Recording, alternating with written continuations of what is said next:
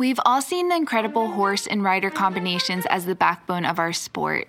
But what about everything else that makes the equestrian world tick? From the everyday grind to the world-class professional, join the Equestrian Podcast as we talk about every equestrian discipline in a way that hasn't been done before.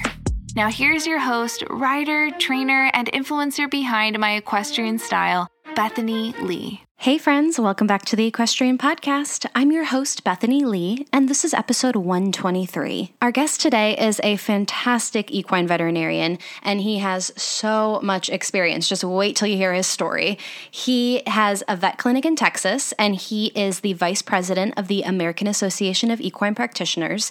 Something that's really cool about him is he is one of the country's leading equine humanitarians. With another vet, he started a supplement company called Full Bucket, which has the mantra of be good and do good. And for every Full Bucket product that is purchased, another will be donated to treat horses and donkeys and mules in developing countries that are really needing extra supplements and nutrition to help them do their job. There is an estimated 100 million working horses, mules, and donkeys around the world, and many of which are lacking proper nutrition. You know me, and you know that one of the main goals of the Equestrian Podcast is to talk about areas of the industry that people either don't know a lot about or don't talk a lot about, and I feel like this is a huge one. So I loved having this guest on. Let's hear and learn from him, our guest today, Dr. Rob Franklin. Well, thank you so much for taking the time. I know you do a lot of things and are a busy guy, so I will get right to it, but I would love to hear about how you first got into the equestrian world. Yeah, Bethany, that's a great question, and one that I probably share my interest in veterinary medicine with a lot of other equine veterinarians, and that is that most of us grew up riding in some capacity or spent some time with horses. My formative years, late teen years, I remember spending one summer up in Cody, Wyoming, and did a horsemanship program there at a ranch, and where we really had a diverse training from starting 2-year-olds to learning how to shoe a horse and float a horse's teeth and pack animals back into the wilderness, backcountry, and just a really great experience for a 16-year-old. And it was during that time that we had an equine veterinarian come out for a couple of calls to castrate colts, sew up lacerations, that sort of thing. And it was at that time that I was first really exposed to the profession, and I would love to find that veterinarian. I don't know who he is, but I'd love to just say, hey, you know what, you set my path. And so it was that point that I started to pursue my dream of becoming an equine veterinarian. Amazing. What did you do at that point in time as far as, did you jump right into schooling? How old were you at that point? Yeah, I think I was probably going into my junior or senior year in high school. I grew up in Texas, so obviously I knew Texas A&M was going to be a great program, but I was looking for an equine sciences undergraduate program, and at that time there were only a couple. Smith's College, women's school, they had an equine program, I believe, State University, and so I went for undergraduate at Colorado State.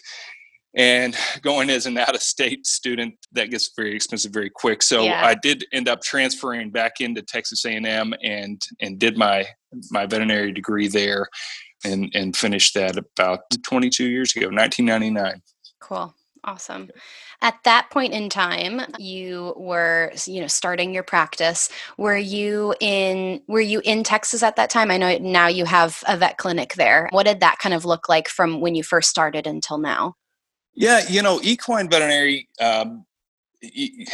we have a very long learning curve, and I say some of that's learning, some of that's developing the skills and experience, but some of it's also gaining the trust from horse owners. Horse owners are very different than companion animal in terms of being very, very choosy about their equine veterinarian. So we go through a period where we've got to develop those stripes to be able to work on the nicer horses, and a lot of that comes from mentorship and training. I elected a more formal route of training, and in as much as I did an internship, which is the first year after vet school, and that's a voluntary position.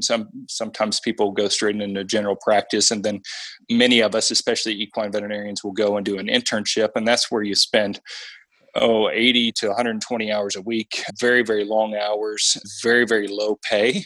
But you're working with some of the best veterinarians. You're doing lots of regular day and after hours. You're just getting a great exposure to a large number of cases during that time. And many people will go into practice after their internship. I elected to go. And so I did my internship in Ventura County in Southern California, which had a nice diverse population of both English and Western disciplines. Mm-hmm. And then I elected to go on and become a specialist. And so I did a 3-year residency at the University of Florida and ended up becoming a board certified specialist after that. And that's, again, 3 more years of extremely long hours and extremely low pay, in hopes of just really honing your craft of becoming an equine veterinarian. Cool. This may be a stupid question, but you have the DVM behind your name. What is DACVIM? Right. So you'll see that with a lot of veterinarians or with a smaller population of veterinarians. And that means that you're a diplomat of a specialty program. So for equine, we have 5 different specialty programs. Mine is the American College of Veterinary Internal Medicine. So That's the ACVIM, so diplomat of that. You may also see people that are board certified in veterinary practice, equine veterinary practice. That's more of a generalized specialty. And then you'll see your theriogenologists. Those are the ones that are highly trained in reproduction. And then, of course, you have your College of Veterinary Surgeons. That'd be your surgeons. And now we have our sports medicine and rehabilitation specialists as well. So that's probably the newest equine specialty program. But those different designations indicate someone has done an additional residency and board certification examination, which is a couple-day exam. You have to have published scientific research in a journal. You have to have done presentations at a national level. And so there's a lot of hoops to jump through. But again, the end product is someone who's highly specialized in equine practice. Amazing. And then having your practice in Texas, you probably have a lot of options as far as the type of disciplines that you work with. Have you over the years narrowed in on a discipline, or do you still see a full range of horses and disciplines? Well, I certainly see a full range where I'm located. I'm located in Fredericksburg, Texas, which is sort of Texas's version of Napa or Sonoma. Okay. It's our wine area. We've got lots of pretty horse farms and it's just a beautiful place west of Austin, north of San Antonio. And so in this area, we have pretty much all the disciplines: cutting, reining, hunters, jumpers, dressage, backyard horses, Arabians, Tennessee walkers. I mean, you wow. name it. It's just a lot of people come from different areas and sort of move their operations here. But and I'm very content working on various disciplines, and that's really started in my training in Southern California. Of course, when I was at the University of Florida in Gainesville, we saw a large population of thoroughbred horses coming up from Ocala region, but we also had all the winter horses, the show horses that we would treat. We also had a large population of Paso and Peruvian horses because there's a large Hispanic population in Florida that is into those horses. And that was great. After I finished residency, I went and practiced in Australia for a few years. And that was another great exposure to some new disciplines. In that particular area north of Melbourne, we had a number of thoroughbred farms. We also had a lot of standardbred farms, in which, coming from the South, really common. And so I got used to working on standardbreds. And then, Australia also maintains that diverse English and Western competitive field. And so after that, I moved back to Ocala and did more of the same Northern Florida sort of stuff, and then back over to Texas and practice in Weatherford. And that's a very, very cutting horse centric area. And so probably 80% of the horses in Parker County, where Weatherford are in the cutting horse discipline, which is great to get that hyper focused on a breed and discipline. But again, for the past 6 years, I've been down in Fredericksburg, and this is home for me, where I grew up in the hill country, and I've taken that sort of worldwide tour of different horse areas, and then, started practice here. And it's been a great resource for me because I can connect with people. I understand what all these people are doing, what their goals are, what they enjoy, and also what the common ailments are with the horses that are in those disciplines as well. Mm-hmm. Absolutely. You also have recently been elected to become the vice president of the American Association of Equine Practitioners. So tell me a little bit about how that came to be and what you will do with this role as being, part of this governing body. Sure. It's a great honor. It's something that it's a volunteer-run organization in terms of the veterinary. Of course, we have a tremendous staff that's based in Lexington, and this is the largest equine professional organization in the world. So we have members. We're the American Association of Equine Practitioners, but we have members literally around the globe, and we are seen as the thought leaders on equine veterinary medicine. So Wow. it is a wonderful organization, one that I've been involved with since being a student in veterinary school. And then basically, throughout my entire career, I've just spent a lot of time volunteering for the organization. So different committees, different assignments, task force, and just trying to improve our goals with the organization are to provide education to the veterinarians and to really stand up and for the welfare of the horse. And so we do that in terms of helping politicians understand the struggles that the horse goes through, whether it's a wild Mustang or that's a Kentucky Derby prospect. There's welfare issues that are involved, and that our expertise lends credibility towards making comments on those, and then also training, making sure that we've got the best state of the art science being presented to equine veterinarians. And we do that through a number of different meetings. And of course, many of those have become virtual in the past 12 months, but we have conferences and such. And so it's a great honor. I'll spend this year as the vice president and then assume the presidency in 2023 and represent be the face of the organization and equine veterinary medicine around the world. So that'll be a great honor.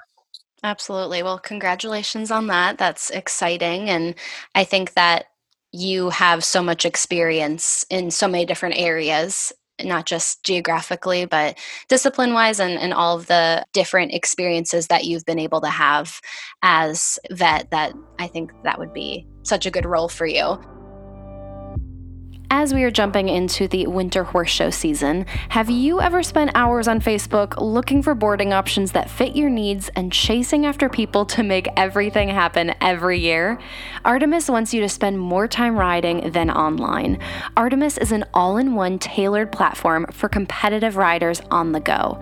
Use Artemis to make boarding reservations, purchase and lease show horses, view vet records, and utilize vetted photographers along with other equine services. You will love Artemis's streamlined approach in serving each discipline. They do all the hard work up front in supplementing the due diligence process, and everything you need is in one place. Artemis has already launched its hunter jumper service, and next up will be dressage and polo. For the trainers out there, Artemis also offers a service called Virtual Rein that is live right now. It's a must-have management tool for every trainer to schedule lessons, keep track of clients' horses, supplements, and more. So check all of this out at their website, artemisequestrian.club. That's Artemis, ARTEMIS, equestrian.club. Thank you so much, Artemis. Let's get back to the episode. Is there an area of the industry that you are passionate about that you feel like the rest of the equestrian community either just doesn't know a lot about or doesn't talk a lot about? Yeah, absolutely. The impetus for the answer to this question, it came with a book that my mom sent me, probably more than a decade ago. You're familiar with Blake Makowski, the founder of Tom's Shoes, Bethany? Yes. Uh-huh. Yeah. So Blake wrote a book sort of in the heyday of Tom's Shoes when, they were what everyone was talking about, and it was called Start Something That Matters. And so I have a colleague, a veterinary surgeon named Keith Latson, and Keith and I were roommates in vet school and fraternity brothers in undergraduate school. And so I've known each other for a long time, and we had an interest in starting a business sort of in the mid 2000s. And we sort of ruminated on this idea of what would we do. I read this book, and it was very formative to me in terms of having this entrepreneurial idea, and then also looking for a way to make the world a better place. And that really, following Blake's sort of model in terms of, he made some great shoes. People swear by them. They look cool, but he was also able to put a lot of shoes on kids' feet, and kids that run around barefoot are prone to a number of diseases and parasites, and so he was really able to make a huge statement by doing that, and a big difference. Yeah. And so Keith and I, were kicking around this idea of starting a nutritional supplement company, and on the heels of reading this book, and I said, Keith, you gotta read this. And then he and I were getting ready to, along with my wife, we were going to run the Long Beach Half Marathon. And so we were planning that. And my wife and I were going to go visit Keith in Southern California and sort of spend a little vacation time after that. And it was about that time. And it's funny how these seeds are planted in your head, and you're looking for opportunities, and you're not sure where they're going to come out. But it was during that time that we came up with, or I was exposed to this opportunity to go and do some volunteer veterinary work in Central America.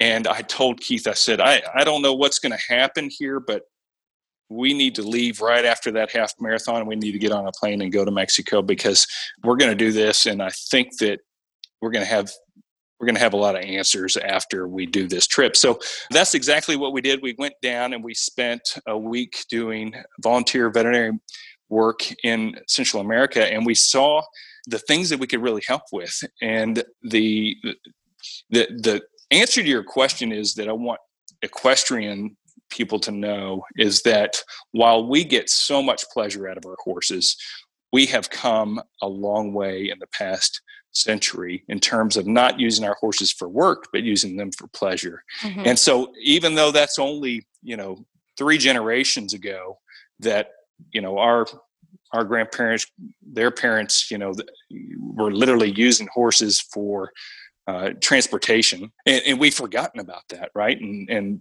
we think of horses as purely a way of pleasure.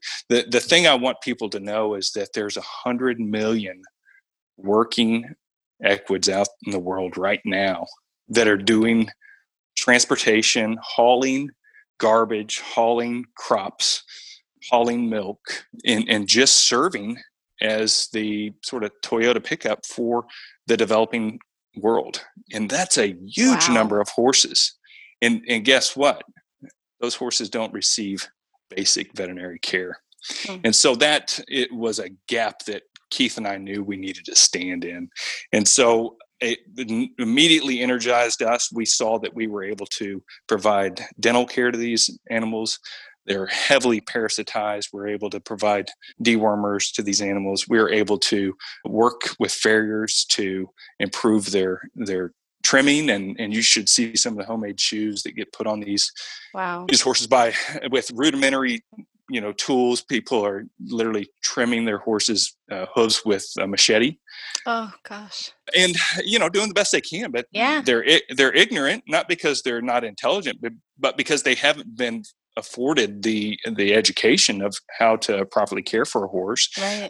We work with saddle makers to improve the harnesses. I mean, these harnesses, whether they're pack saddles or they're actually hooking up to carts of various sizes and uses, that everything is just homemade. You can imagine. And maybe there was a pack saddle that was made for one horse, and that horse died 30 years ago, but that same pack saddle is just being passed around, and the ill-fitting saddles, the saddle sores, it just will keep you awake at night. So we saw all that, but the background of what we saw was malnutrition. And there was very little we could do. We could even immunize these horses for tetanus and rabies and such. But we could deworm, we could do all those things I talked about, but we really didn't have anything to help them with nutrition other than to try to educate people. People didn't know how to, feed their animals. They don't have access to the common equine foodstuffs that we have. So they literally are gathering food for their animals. These animals are working throughout the day. They're sweating. They're being tied up, and so they don't have the opportunity to graze. If they are grazing, they're grazing where a bunch of horses have been tied up for a long time. So the parasite load is extremely high. And it just was something where these animals just need some help. And so Keith and I came back from that, and we that's when we started this nutritional supplement company called Full Bucket. And we made the same Tom Shoes brand promise. Instead of providing shoes, we were going to provide a nutritional supplement to try to meet the demands of these working animals, these 100 million working equids around the world. And we were going to try to do that by selling nutritional supplements in the U.S. So these are things that Keith and I have come up with for treating our patients here. And then we make a unique nutritional supplement in Central America that we distribute with our local partners. So we're not shipping things down there. We're actually making things down there. And then we're allowing those partners to go into the communities and to educate people about feeding and caring for their horses and donkeys and mules. And then they're providing with this macro and micronutrient supplement that we make for them as well. And so it's a great pleasure for us to be able to partake in that. We continue to go down and provide not only the nutrition supplement, but we lead teams of veterinarians go into these areas. We're largely working in Guatemala. We've worked in Nicaragua. We've worked in Mexico, but we do probably most of our work in Guatemala. We've also been able to meet a number of local veterinarians, help with their training, and even we've allowed them to come and do internships in the United States and work with some of the people that volunteer down there. So it's been a great cultural exchange for us, sort of leaning in and to work with people that are trying to care for these working equids. So cool. Oh, I love that. Where can people get more information about Full Bucket? We've got a great video story on our website, which is fullbuckethealth.com or fullbucket.org. And they can, see our nutritional supplements that we have. Their veterinarians are probably quite familiar with them, as well as we've been trusted by the leading universities and practices in terms of providing those nutritional supplements. And you can get more information about, sort of the crisis that's going on every day while we sleep with people trying to care for their working horses, donkeys, and mules. Amazing. And then I know obviously this last year has probably been a little different, but I know typically you organize trips with volunteers down to Central America to do some volunteer work and provide that care to those horses in need. Can people find more information on that, or how do you usually select volunteers or go through that process of creating groups to travel down there? Yeah, so most of the groups that we take down there are veterinarians, or they're in the veterinary profession. So they may be veterinary technicians or assistants or something like that. So in those, we work with another organization that I helped start, which is called the Equestrian Project. And so that is a combination of an equestrian and a humanitarian, so an equitarian. And there's also information there as far as volunteering on the Equestrian website. And there are some projects that take people of without any specialty training and to go and assist, and we have certain slots for that as well. It's a smaller population. We typically have teams of about 10 people, and so we may take one or two sort of non-veterinary trained people to come and help. But the Equestrian Project, or Equestrian Initiative, I should say, is the proper terminology, that they have a network of projects that may provide in-person volunteer experience for those people that are interested. And so the Equestrian Initiative is sort of an umbrella for projects such as ours that occur really around the world. So we've got different veterinarians leading teams all over the place. And then are you returning to locations that you've been to previously, working with the same people, or are you picking different areas to help out? Yeah, so we do both. You never really reach a point of saturation in terms of, these horses come and go, the owners come and go, and, you may be down there for a week or two, but, those animals, may be so busy in work or that they can't come to the clinic that you're at. So we see some repeat customers, or I say customers, but repeat patients. But they're not paying anything, so that way we won't really call them paying customers. But we also look for new areas that we can reach. And so a lot of what we're doing is working with the local veterinarians, the local sort of community leaders or elders that we can try to train in everything from horsemanship to how to feed and just general husbandry. And so some of that information gets sort of left behind, and they get, left to manage their animals in their community with the help of our NGO partners. So we work with a British charity called the World Horse Welfare Project, and they also have local NGOs that they work with. So we partner with these different non-governmental organizations to provide a stream of care, so that we're not just popping in, doing something, and then going away and leaving these people largely unaffected. We like to support them. Of course, we feel like education is the most sustainable thing we can provide people. These animals do need nutritional help, but they need, information. Education can be something that's passed on very easily and spread very easily, that results in a very large change in the way that people care for their horses. So we feel like that's a very important thing. We support our NGO partners as they go around and do that, and they help distribute our nutritional aids as we in between the times that we're not there, they're out making sure that those animals are getting a constant supply of our nutritional supplement. And with Full Bucket, what have you realized is the ideal concoction of supplements to be giving these horses that you are seeing? What are the go-to items that you like to send? Yeah. So we worked with a nutritionist, an equine veterinary nutritionist in Central America to help us develop the product in recognition of what some common sort of deficiencies might be. And so there are some micronutrient deficiencies in terms of minerals that we will provide. A large part of it, Bethany, that they need salt. Yeah, and I was wondering if that was a big one. It's amazing. We don't really put any flavoring in our product, but you can just put a handful of it in your hand, and the animals are so salt deprived that they're just they'll just eat it readily out of your hand. Wow. And you can imagine from doing work constantly and not having, they're not putting salt licks out.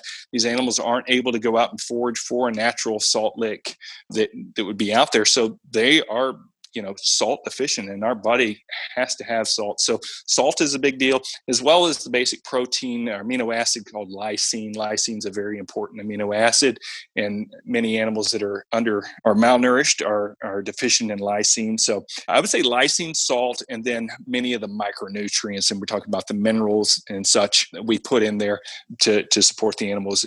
Animals that have a healthy gut and that are being fed, a reasonable diet can synthesize many of their own B vitamins. We always worry about B vitamins, but the gut actually the microbes that are in the gut make a lot of those B vitamins. So we don't have to supply them a lot of vitamins. We do put some in there, but it's not so much a vitamin deficiency that they're dealing with as much as it is a basic building blocks, such as lysine and then the salts.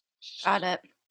So cool. Well, Dr. Franklin, thank you so much for taking the time to walk me through some of this and explain it. I think what you're doing is so incredible. And as this next year has started, I wish you all the best. Well, thanks for the opportunity to talk about the working horses and the AAP and things that are motivating to me. And I also wish you a happy and healthy 2021. All right, that is all I have for you today. Thank you so much for tuning in. If you liked what you heard, please take a minute and write a review on iTunes. I would so appreciate it. It helps people like you find the podcast, and it helps me get some killer guests. Thank you so much, and I will talk to you next week.